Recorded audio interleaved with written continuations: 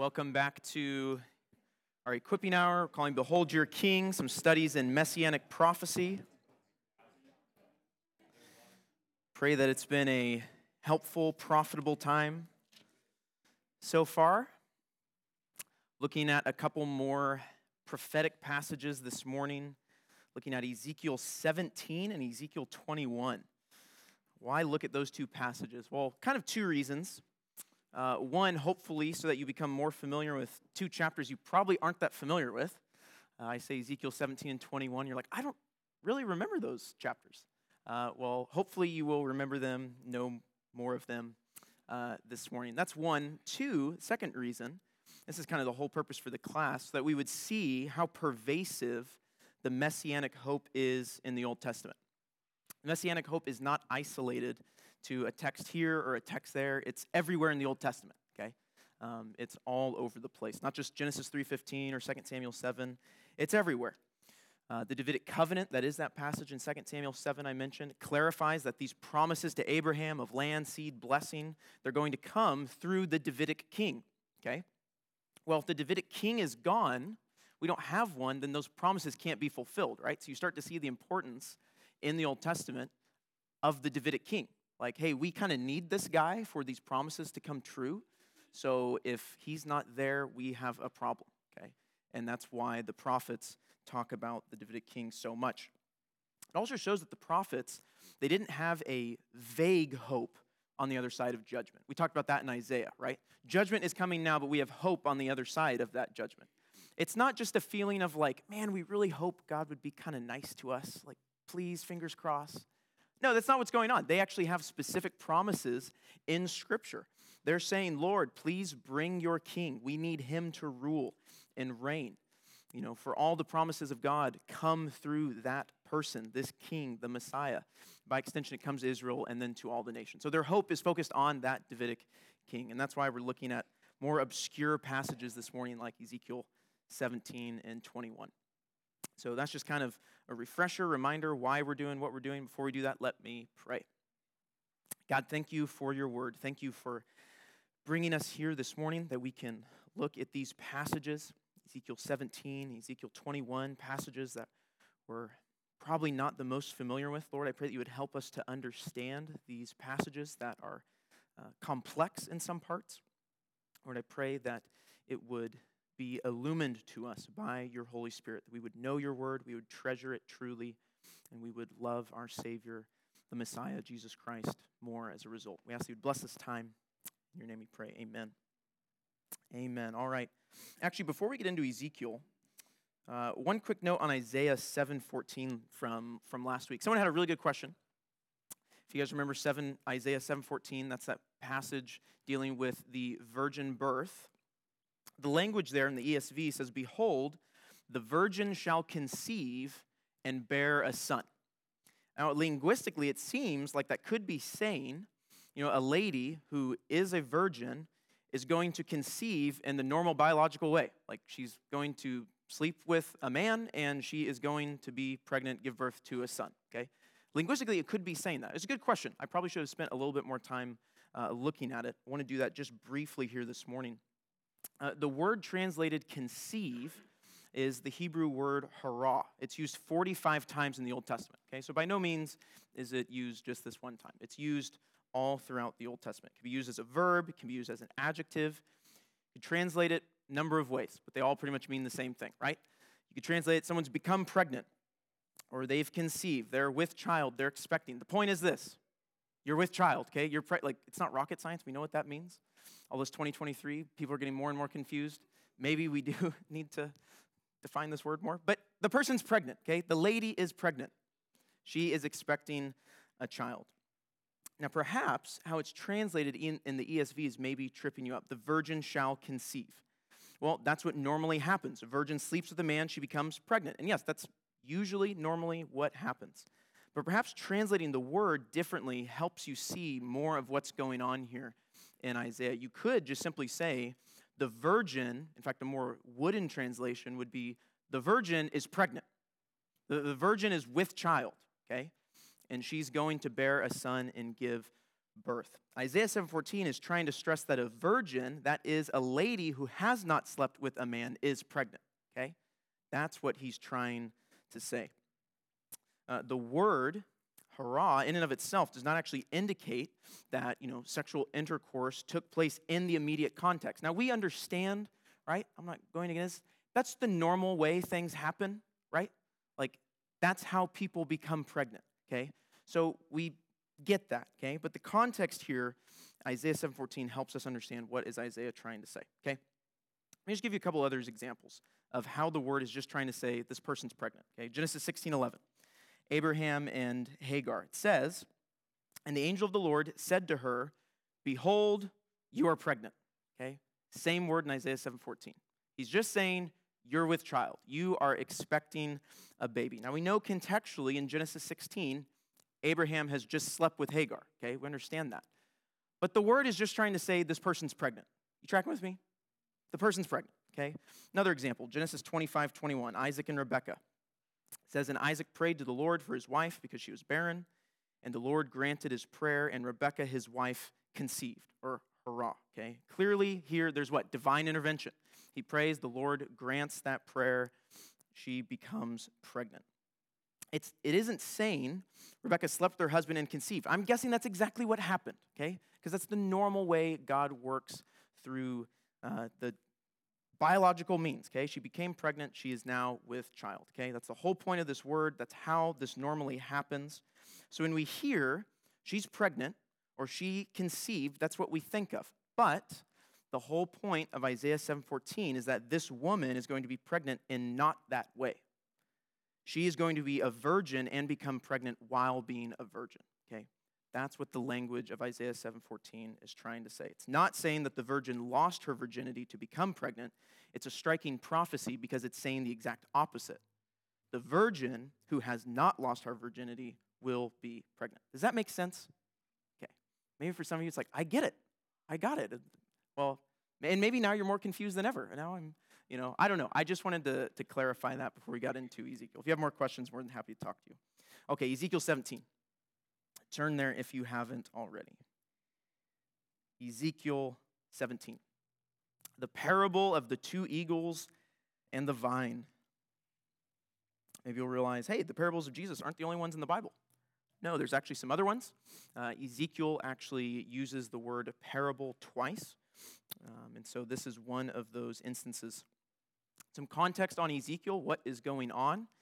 Ezekiel and Daniel and other Jews, they've actually already been taken into exile by Nebuchadnezzar, king of Babylon.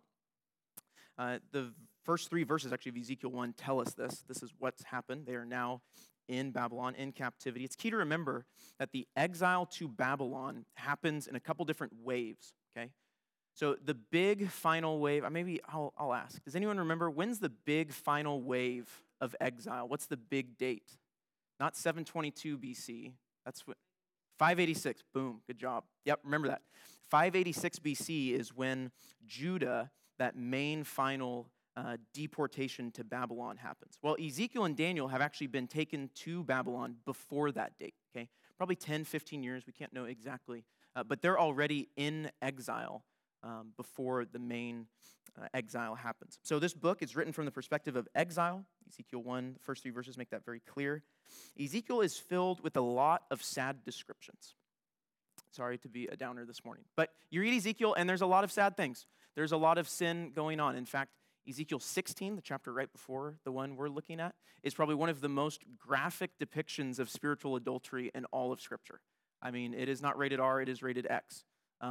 Ezekiel is very clear in his language of how sinful spiritual adultery is. And so similar to that message in Isaiah last week, judgment is coming now. There is not hope on the immediate horizon. Judgment is coming for Israel, for God's people now. There's hope on the other side of that judgment. Ezekiel himself is actually kind of an embodiment of that hope, in part. He demonstrates through the work of the Holy Spirit in the book of Ezekiel that the key to solving Israel's sin problem of the heart is actually the Holy Spirit changing our hearts. You see that all throughout Ezekiel. and he embodies that hope. But in the near future, judgment is coming. Ezekiel here is foretelling the demise of the Davidic dynasty. So Ezekiel 17, you can find, by the way, I'm not going to spend time in this, but you can find the historical narrative part of this in 2 Kings 24 and 25, okay? So if you want to see the corresponding historical, this happened, and then this happened, 2 Kings 24 and 25. And that's looking at the reigns of Jehoiachin and Zedekiah, okay? Those are two names to remember for this morning, two kings in Judah, that southern tribe, Jehoiachin and Zedekiah. So I'm going to read through this chapter verse by verse. Is anyone familiar with Ezekiel 17? I mean, if you've read through your Bible, you've read it, but I'm guessing you're going to read through it, so you're like, I don't really remember this chapter, okay? So Ezekiel 17, I thought it'd be good if we spend some time in it. 17 verse 1, the word of the Lord came to me. Son of man, propound a riddle and speak a parable to the house of Israel. Now at this point, we're all going, great. This book is already difficult, and now he's telling us a riddle, it's doubly difficult. And by the way, it's not even one riddle, there's two riddles. You're like, ah! No, we can understand this, okay? Don't worry, we got this. We can do this. Verse 3, say, thus says the Lord God, a great eagle with great wings and long pinions, rich in plumage of many colors, came to Lebanon and took the top of the cedar. Verse 4, he broke off the topmost of its young twigs and carried it to a land of trade and set it in a city of merchants. Okay, I'm going to explain what's going on here. I just want to let you know, I'm not pulling this out of nowhere. Ezekiel actually explains in the latter half of this chapter what everything that he's saying means. I'm just going to clue you in a little bit before that, okay? What we're calling this is the riddle of the twig, okay? That's what I have there on your notes, the riddle of the twig. This first great eagle is Nebuchadnezzar, okay? That first eagle is Nebuchadnezzar. He's the king of Babylon. Lebanon represents the royal family, the Davidic dynasty. The Davidic dynasty in Jerusalem. At the top of the cedar, he mentions that as well. Think of like a little branch or a twig. That's why I'm calling it the riddle of the twig. That gets broken off and it's taken to a city. That stands for King Jehoiachin, okay? So you've got the first great eagle. That is Nebuchadnezzar. You've got Lebanon. That stands for the Davidic dynasty. And people wonder, why, I didn't have this in my notes, but why Lebanon? Well, actually, when the temple is built, Solomon, where does he get the lumber from? Lebanon, because Lebanon is known for its wonderful trees and all this stuff. So I think that's why it's being referred to it that way. That's Jerusalem, the Davidic dynasty. And then you've got the top of the twig, the branch, okay, that's broken off. That's King Jehoiachin. Tracking with me? Got it? Okay. And you can read this, by the way, in 2 Kings 24. This is exactly what happens. Nebuchadnezzar, he comes, he besieges Jerusalem. He eventually takes Jehoiachin captive to Babylon. So Ezekiel is describing what has happened historically, okay? This is what has happened, okay? This is the twig riddle, okay? So just put a pin in that. We're going to come back to that. The twig riddle, okay? Verse 5. Then he, that's the eagle, that's Nebuchadnezzar, he took of the seed of the land and planted it in fertile soil. He placed it beside abundant waters. He set it like a willow twig. It sprouted and became a low-spreading vine. And its branches turned toward him, and its roots remained where it stood. So it became a vine and produced branches and put out boughs. Here's our second riddle, the vine riddle. The riddle of the vine. This is referring to not King Jehoiachin, King Zedekiah. Okay, that is who is being referred to by this vine, King Zedekiah. In 2 Kings 25, after Nebuchadnezzar takes Jehoiachin with him to Babylon, he installs Jehoiachin's uncle, Zedekiah, as king. Okay? So Jehoiachin, taken to captivity, Nebuchadnezzar places his uncle kind of as like a puppet king in Israel. Does that make sense? That's what's going on, okay? Zedekiah is being referred to as this vine. He really has no power. He's under the power of Nebuchadnezzar. Now, this is important. Track with me here. This is the way the Hebrew Bible does things like this. And just, I know we're English, and so this isn't the way we normally do things, but this is the way they normally do things. This is what we call a chiasm, okay?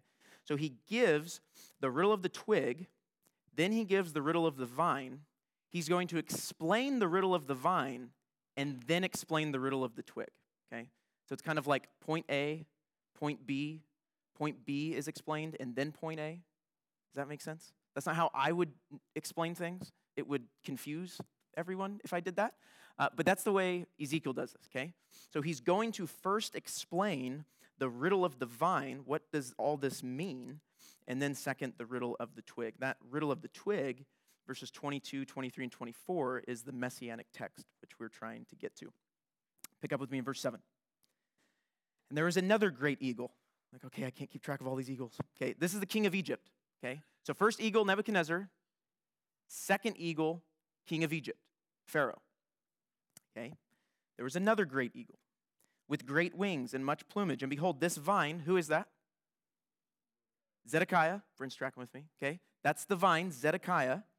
He bent its roots toward him, towards the king of Egypt, and shot forth its branches toward him from the bed where it was planted that he might water it. It had been planted on good soil by abundant waters, that it might produce branches and bear fruit and become a noble vine, okay? So here's what's going on. Zedekiah, he'd been planted by Nebuchadnezzar. He's now reaching out to the king of Egypt. Okay, those of you who are familiar with the Old Testament, is it generally good when Israel goes to Egypt for help? No, that's not what you want to do. What we would love to read in this passage is Zedekiah cried out to the Lord for help. He did not do that. He cries out to this great eagle, which is Pharaoh, okay? Yeah, Israel never learns. Isaiah 31 literally says, woe to those who go down to Egypt for help and trust in chariots, but not the Holy One of Israel. Zedekiah is doing exactly that. So you already know this probably isn't going to go well, okay? This is an ominous note. What's going on here? Verse 9.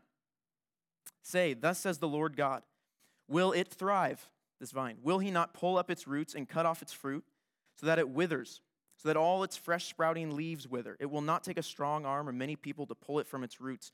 Behold, it is planted. Will it thrive? Will it not utterly wither when the east wind strikes it? Wither away on the bed where it sprouted? Maybe at this point you're thinking like, I think so? I'm not sure exactly what's going on. I don't know exactly how to respond. Okay, just keep reading. Verse 11. This is where the riddle starts to become made clear. Verse 11. Then the word of the Lord came to me. Say now to the rebellious house, do you not know what these things mean? Tell them. Behold, the king of Babylon came to Jerusalem and took her king and her princes and brought them to him in Babylon. Okay, he's talking about Jehoiachin. That happened. Verse 13, he took one of the royal offspring, that's Zedekiah, made a covenant with him, putting him under oath, the chief men of the land he had taken away, that the kingdom might be humble and not lift itself up, and keep his covenant that it might stand. But he, that's Zedekiah, rebelled against him, Nebuchadnezzar, by sending his ambassadors to Egypt, that they might give him horses and a large army. Will he thrive? Can one escape who does such things? Can he break the covenant and yet escape? He's unpacking the riddle. He's explaining, here's what has happened in the past. Zedekiah has rebelled against Nebuchadnezzar. He sent messengers to Egypt asking for help. This is not going to go well for him. So now verses 16 to 21, he's going to tell us what's going to happen. This is prophecy. Ezekiel is saying this is what is going to transpire. Verse 16, as I live, declares the Lord God, surely in the place where the king dwells, who made him king, whose oath he despised, and whose covenant with him he broke, in Babylon he shall die. Pharaoh with his mighty army and great company will not help him in war. When his mounds are cast up and siege walls built to cut off many lives, he despised the oath in breaking the covenant, and behold, he gave his hand and did all these things. He shall not escape. Therefore, thus says the Lord God, as I live, surely it is my oath that he despised, and my covenant that he broke. I will return it upon his head. I will spread my net over him, and he shall be taken in my snare, and I will bring him to Babylon and enter into judgment with him there for the treachery he has committed against me. And all the pick of his troops shall fall by the sword, and the survivors shall be scattered to every wind, and you shall know that I am the Lord, I have spoken. It's a fascinating text. God makes it very clear that he's actually the one in control of Nebuchadnezzar. He is the one who has ordained and brought about all these events. He has orchestrated this judgment that he's going to bring upon Israel. Zedekiah has rejected the Lord. By rejecting Nebuchadnezzar, he's going to be conquered, his army scattered, his sons slaughtered, his eyes actually put out, and you see exactly that in 2 Kings 25. Don't just take my word for it. This is what he prophesies. This is exactly what happens in 2 Kings 25. So Ezekiel has explained the riddle of the vine. We understand what's going on there. But he hasn't gone back to that twig yet. He talked about a twig, early on in those first couple of verses. He hasn't explained that yet. That is what he does in the last couple of verses here. Verse 22.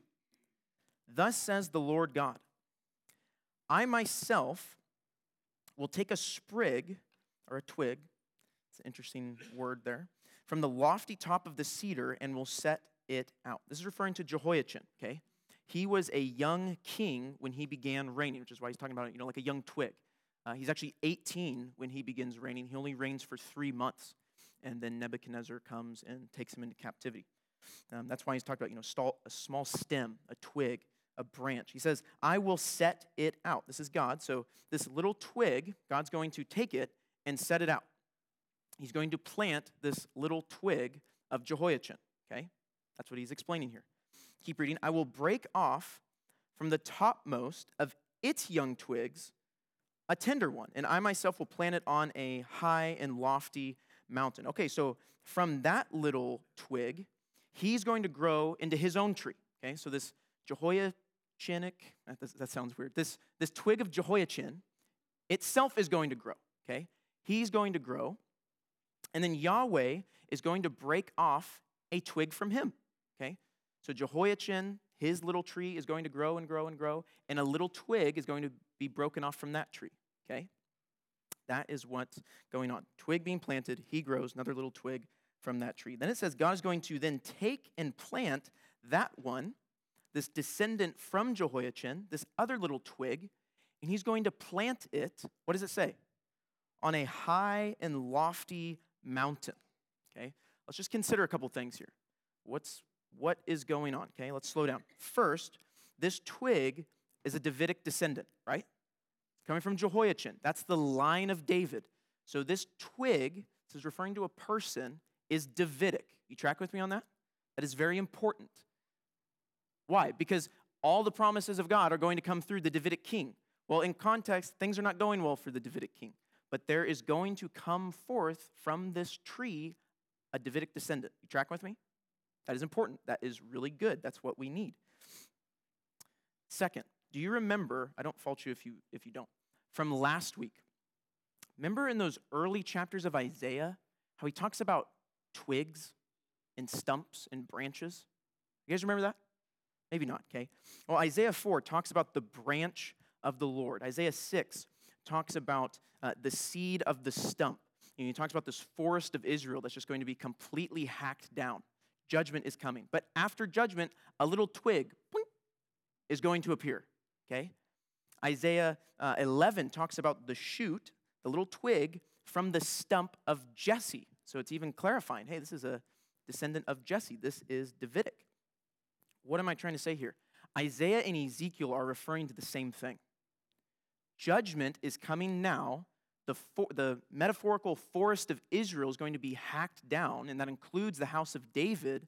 But from that hacked down forest is going to come forth boing, a twig from the stump of Jesse. He is going to be this amazing king. I think another reason why he talks about twig is he's talking about relative obscurity. All right, maybe you're out in your yard or whatever, and you see just like a little tree that started, like, I don't know. You don't really pay much attention to it because it's just a little twig, right? It's no big deal. Well, do you remember Isaiah 53? Isaiah 53, the suffering servant. What does it say of him? Remember verse 2? For he grew up before him like a young plant and like a root, same word in Isaiah 11, out of dry ground. All of these passages collectively are saying that the true Davidic king will not be born in a palace. He's not going to be raised in grandeur. In fact, he's going to come from an incredibly humble, lowly estate. We're not going to consider him much of anything. It's like a small little twig that you don't think much of. Ezekiel 17, verse 23. On the mountain height of Israel will I plant it, this twig, that it may bear branches and produce fruit and become a noble cedar. This is a royal tree. And under it will dwell every kind of bird. In the shade of its branches, birds of every sort will nest. and all the trees of the field shall know that I am the Lord. I bring low the high tree and make high the low tree. I mean, that's exactly what he does with Jesus, our Messiah, right? He he makes high the low tree. He brings low the high tree like he just did with Jehoiachin, right? God is the one who does this. Dry up the green tree and make the dry tree flourish. I am the Lord, I have spoken, and I will do it. So this tree, what do we see? He's going to have cosmic significance. He's going to be this great tree, a noble tree, where every kind of bird and all the trees will know that this noble cedar demonstrates that Yahweh is the Lord. I think this demonstrates all the nations, Jews and also Gentiles, coming to the Lord. They will all come to this Messiah, this Davidic twig. There's so many other texts, I didn't want to slow down on this, that deal with the mountain of Israel. You guys have heard me talk about the prophets. I love talking about mountains, okay? Because they're very important in the Old Testament storyline. You think of Mount Sinai, you think of the mountain of the Lord in Isaiah 2. You think of Jesus and the Sermon on the Mount. It is very, very important. This is Mount Zion, from which the Messiah will rule and reign over all, everyone. Remember, this is being spoken in the context of exile, right? Ezekiel is giving Israel hope that God has not abandoned his people or his covenant promises. He's purposed that Jehoiachin would be taken into exile to preserve a branch from the house of David. He's doing this such that he can bring this twig from relative obscurity to rule and reign. And just so if you're not connecting all the dots there, the hope of the Davidic king, this messianic twig in Ezekiel 17, it's fulfilled in Christ, okay? It is fulfilled in the person and work of Christ. I would argue in his first coming and also in his second coming. That's a remarkable passage, okay? Was that kind of like just like jet speed, like, poof? Do you kind of understand what's going on in Ezekiel 17, though? Hopefully it's relatively clear. I want to get to Ezekiel 21. We've got about 15, 20 minutes. Any questions about Ezekiel 17? Yes?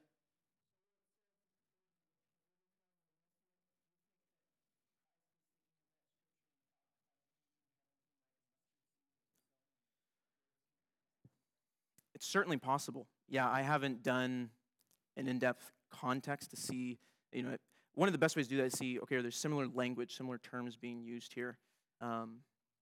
Yeah, it's certainly possible. Yeah. He was asking, is this what Jesus is referring to when he talks about the parable of the mustard seed that's growing into the great tree? Is that an intentional connection that Jesus is making?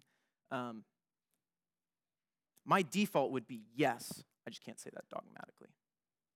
Yeah. David, did you have a question?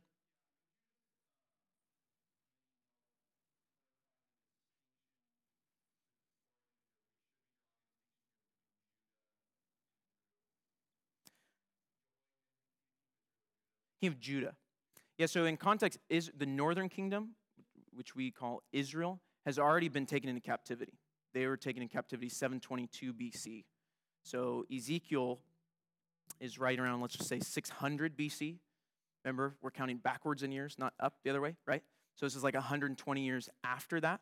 So yeah, he is specifically referring to Judah, and yeah, Jehoiachin is a king from there, because the northern kingdom's already toast.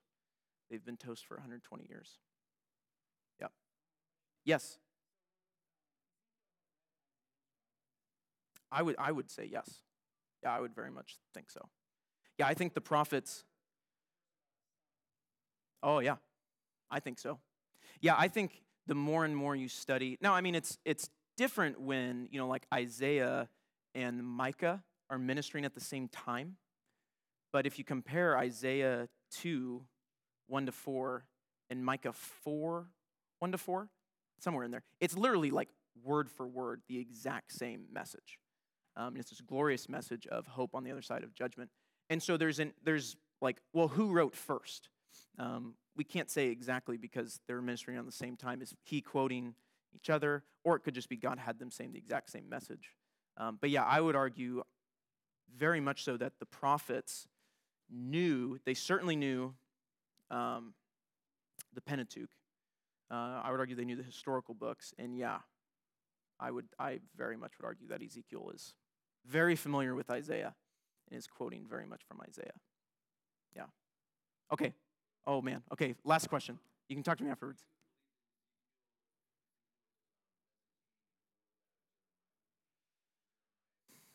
Yeah, I don't know. Right.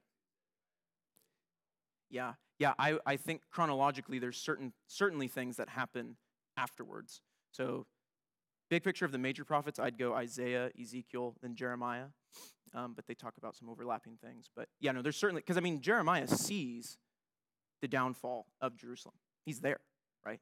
Yeah, yeah. So good questions. All right, if you have more, I'm more than happy to. I love, I love the prophets. Okay, I am not an expert in the prophets, but I think the more and more you study the prophets, you realize how amazing they are. So I'm more than happy to talk about the prophets. Okay. All right, Ezekiel 21. Ezekiel 21. The ESV chapter heading reads, "The Lord has drawn his sword." What do you think this chapter is about? Yeah, judgment, right? Pretty clear. Captivity and exile, that is what is coming for Israel. Ezekiel's been saying the priests are evil, the prophets are evil, the king is evil, and they embody Israel as a whole. They have wicked leaders because they themselves are wicked. And I would just, side point of application, we have wicked leaders today because we are wicked. I won't say any more on that. 21 verse 3. It says, "And say to the land of Israel, thus says the Lord, behold, I am against you," this is God, "and will draw my sword from its sheath and will cut off from you both righteous and wicked." The Lord's judgment is surely coming for Israel. Whatever righteous people are left will even be included in that judgment. You see that? In verse 3, "I will cut off from you both righteous and wicked." And just one principle of application you can just take from this over to today. Just because we are righteous, because we're united by faith to Christ who is the righteous one, does that mean bad things won't happen?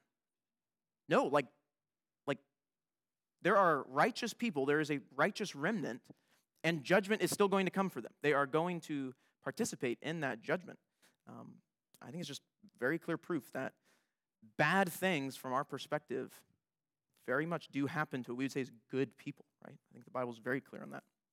I'm not going to read verse all the way through verse 17. It all talks about the Lord's sword that is coming in judgment. It's polished for wrath, which, by the way, what is the Lord's sword? In context, it's not a literal metallic sword that's, 100 miles long that comes down out of the clouds and hacks down people, okay? That's not what the Lord's sword is. The Lord's sword in context is literally the king of Babylon, right? And his armies, okay? That is the judgment that is coming, right? The verses make that very clear. Verse 18, "The word of the Lord came to me again. As for you, son of man, mark 2 ways for the sword of the king of Babylon to come."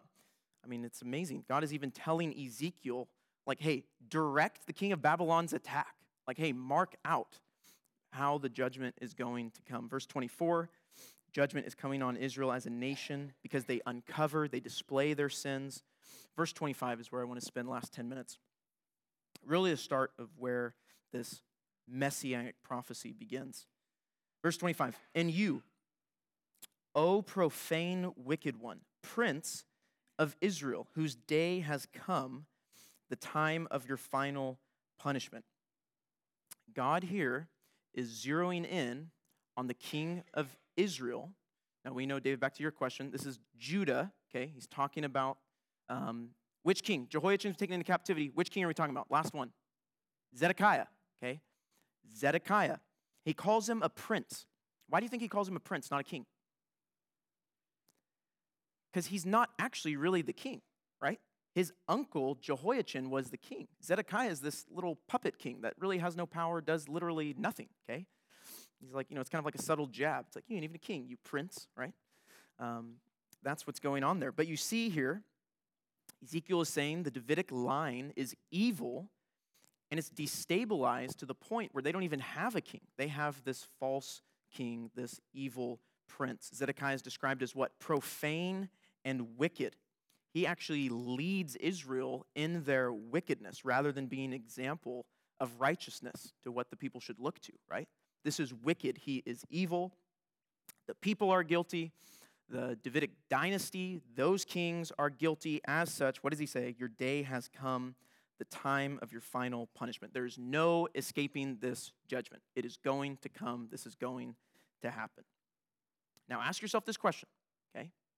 Consider this.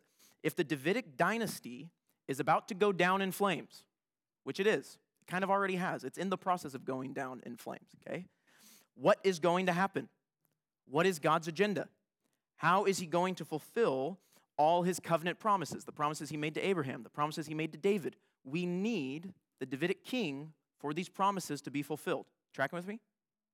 That's what we're asking. Okay, judgment's coming. What is going to happen? Verse 26. Thus says the Lord God, remove the turban and take off the crown. Things shall not remain as they are. Exalt that which is low and bring low that which is exalted. Okay, he mentions a turban and a crown. Crown we understand, right? Like, who wears the crown? King. King wears the crown. This is royal headpiece. That says you're the king, okay? Turban is very interesting here. Turban, the word here, is used 12 times in the Old Testament, and it always refers to the turban that the high priest would wear.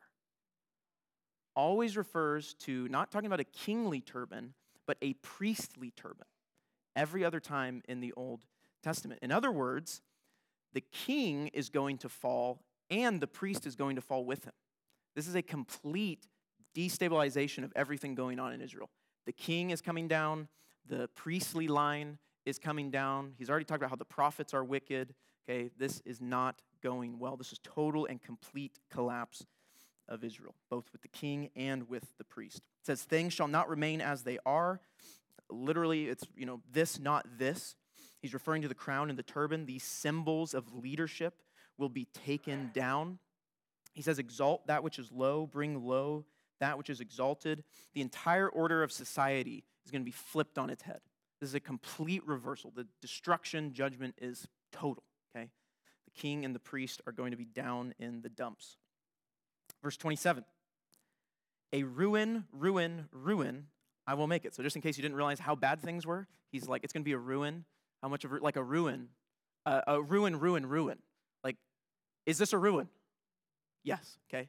It's actually rare in the Hebrew Old Testament where they'll use 3 words over and over. What's the one we all know? Holy, holy, holy. Isaiah 6, right? And what's the point? It's not that he's just like holy. It's not that he's really holy. It's like this. He's like the definition of holy. He's holy to the superlative. Well, this is not just like a little ruin. Like you got to do some sweeping and cleaning up. Like this is complete, total ruin. Tracking with me? This is serious judgment. This is the priestly turban and the crown just being destroyed because of their sin. God is the one doing this through Babylon, through Nebuchadnezzar. But then there's a surprising turn in verse 27. Look there in verse 27. This also shall not be. Or you could say, this also will be no more. So what he's just mentioned, he's saying that there will come a time when this threefold ruin, this total and complete ruination will itself come to an end. In other words, this ruin won't be forever. It's not an eternal ruination, okay? There's coming a time when the ruin itself will end. When? He says, until he comes. The turban and crown will be a ruined desolation until he comes. Who's the he? Okay, I know it's a Sunday school answer. Jesus, yes, the Messiah, right? He is the one being referred to here. Do you guys remember Genesis 49:10? Mentioned that a couple weeks ago. It talks about how the scepter shall not depart from Judah, nor the ruler's staff from between his feet, something like that. And then the next words, until he comes, until tribute comes to him, Shiloh. There's actually a Hebrew play on words here with Genesis 49 and Ezekiel 21. This is an allusion going back to that passage. It's referring to the coming king from the tribe of Judah, from the Davidic line. Until he comes, the one to whom judgment belongs, and I will give it to him. This is not judgment. This is important too. This is not judgment in the sense of like the Lord is going to like judge you and destroy you, like with the sword, which is what's going on in context here with Babylon, okay? That's not the judgment being referred to here. This is more of like legal authority. This is the one who is going to have the right to rule. He has judgment. The judgment, the legal authority is how I would put it, belongs to him. This is the one to whom kingship belongs to, because Yahweh himself is going to give it to him. He has the right to rule and to reign and exercise judgment over all. Now, so tying it all together, this royal crown and the priestly turban, both of those will be a ruin until the Messiah comes. He will be given all authority because he is not only king, he is also a great high priest. Fascinating. Similar, Ezekiel's doing similar to what David does in Psalm 110. You guys remember Psalm 110? The Lord said to my Lord. So David is talking about someone who is greater than him, and he's the king, but who is distinct from Yahweh. It's a very clear reference to another person in the Trinity. There's another one, and then he talks about how the kingly line is a priest after the order of Melchizedek, who was, we see in Genesis 14, who's king and priest. And this is exactly what the author of Hebrews does, right? Not only is Christ our king, he's also our great high priest who offers the sacrifice of himself in our place. He is our mediator. He's the one who wears the king's crown and the priestly turban. So I think it's a fascinating passage, really tucked away here. My former professor, Abner Chow, he summarized this passage well, I thought. I'd just read it. He says, Ezekiel's point is that the convergence of king and priest in the Messiah is the only way leadership is restored, exile ends, and God's relationship with his people is fulfilled. The convergence of king and priest into one person, the Davidic Messiah. Is that amazing? I don't know. I find that amazing. I love what the prophets do. There's a lot more going on, maybe than if you just read it quickly. It's like, I don't know exactly what's going on, but slow down, consider the context, what is going on there. That's Ezekiel 17 and Ezekiel 21. I pray it was profitable. If you have any more questions, I'm more than happy to talk to you afterwards. Next week, I'm going to be gone, and so Roman is going to be with you guys. He's going to look through some passages in the wisdom literature. I'm not actually sure exactly what he's going to do. There's seems to be a reference in Job, also in Proverbs, certainly the Psalms, and so I left it. There's all, I gave him, a bunch of, it's like, hey, have your pick. It's like, choose whatever you want. Tried to give him a lot of options there. So then after that, we're going to look at a couple of passages in Zechariah, okay? So maybe even Zechariah is scarier than Ezekiel. It is for me. It's like, man, I don't know exactly what's going on here. So Lord willing, look at, I think, Zechariah 3, and then also Zechariah 11. And so that should be hopefully a profitable time. So you're dismissed. Like I said, any questions, I'm more than happy to talk to you. Thank you.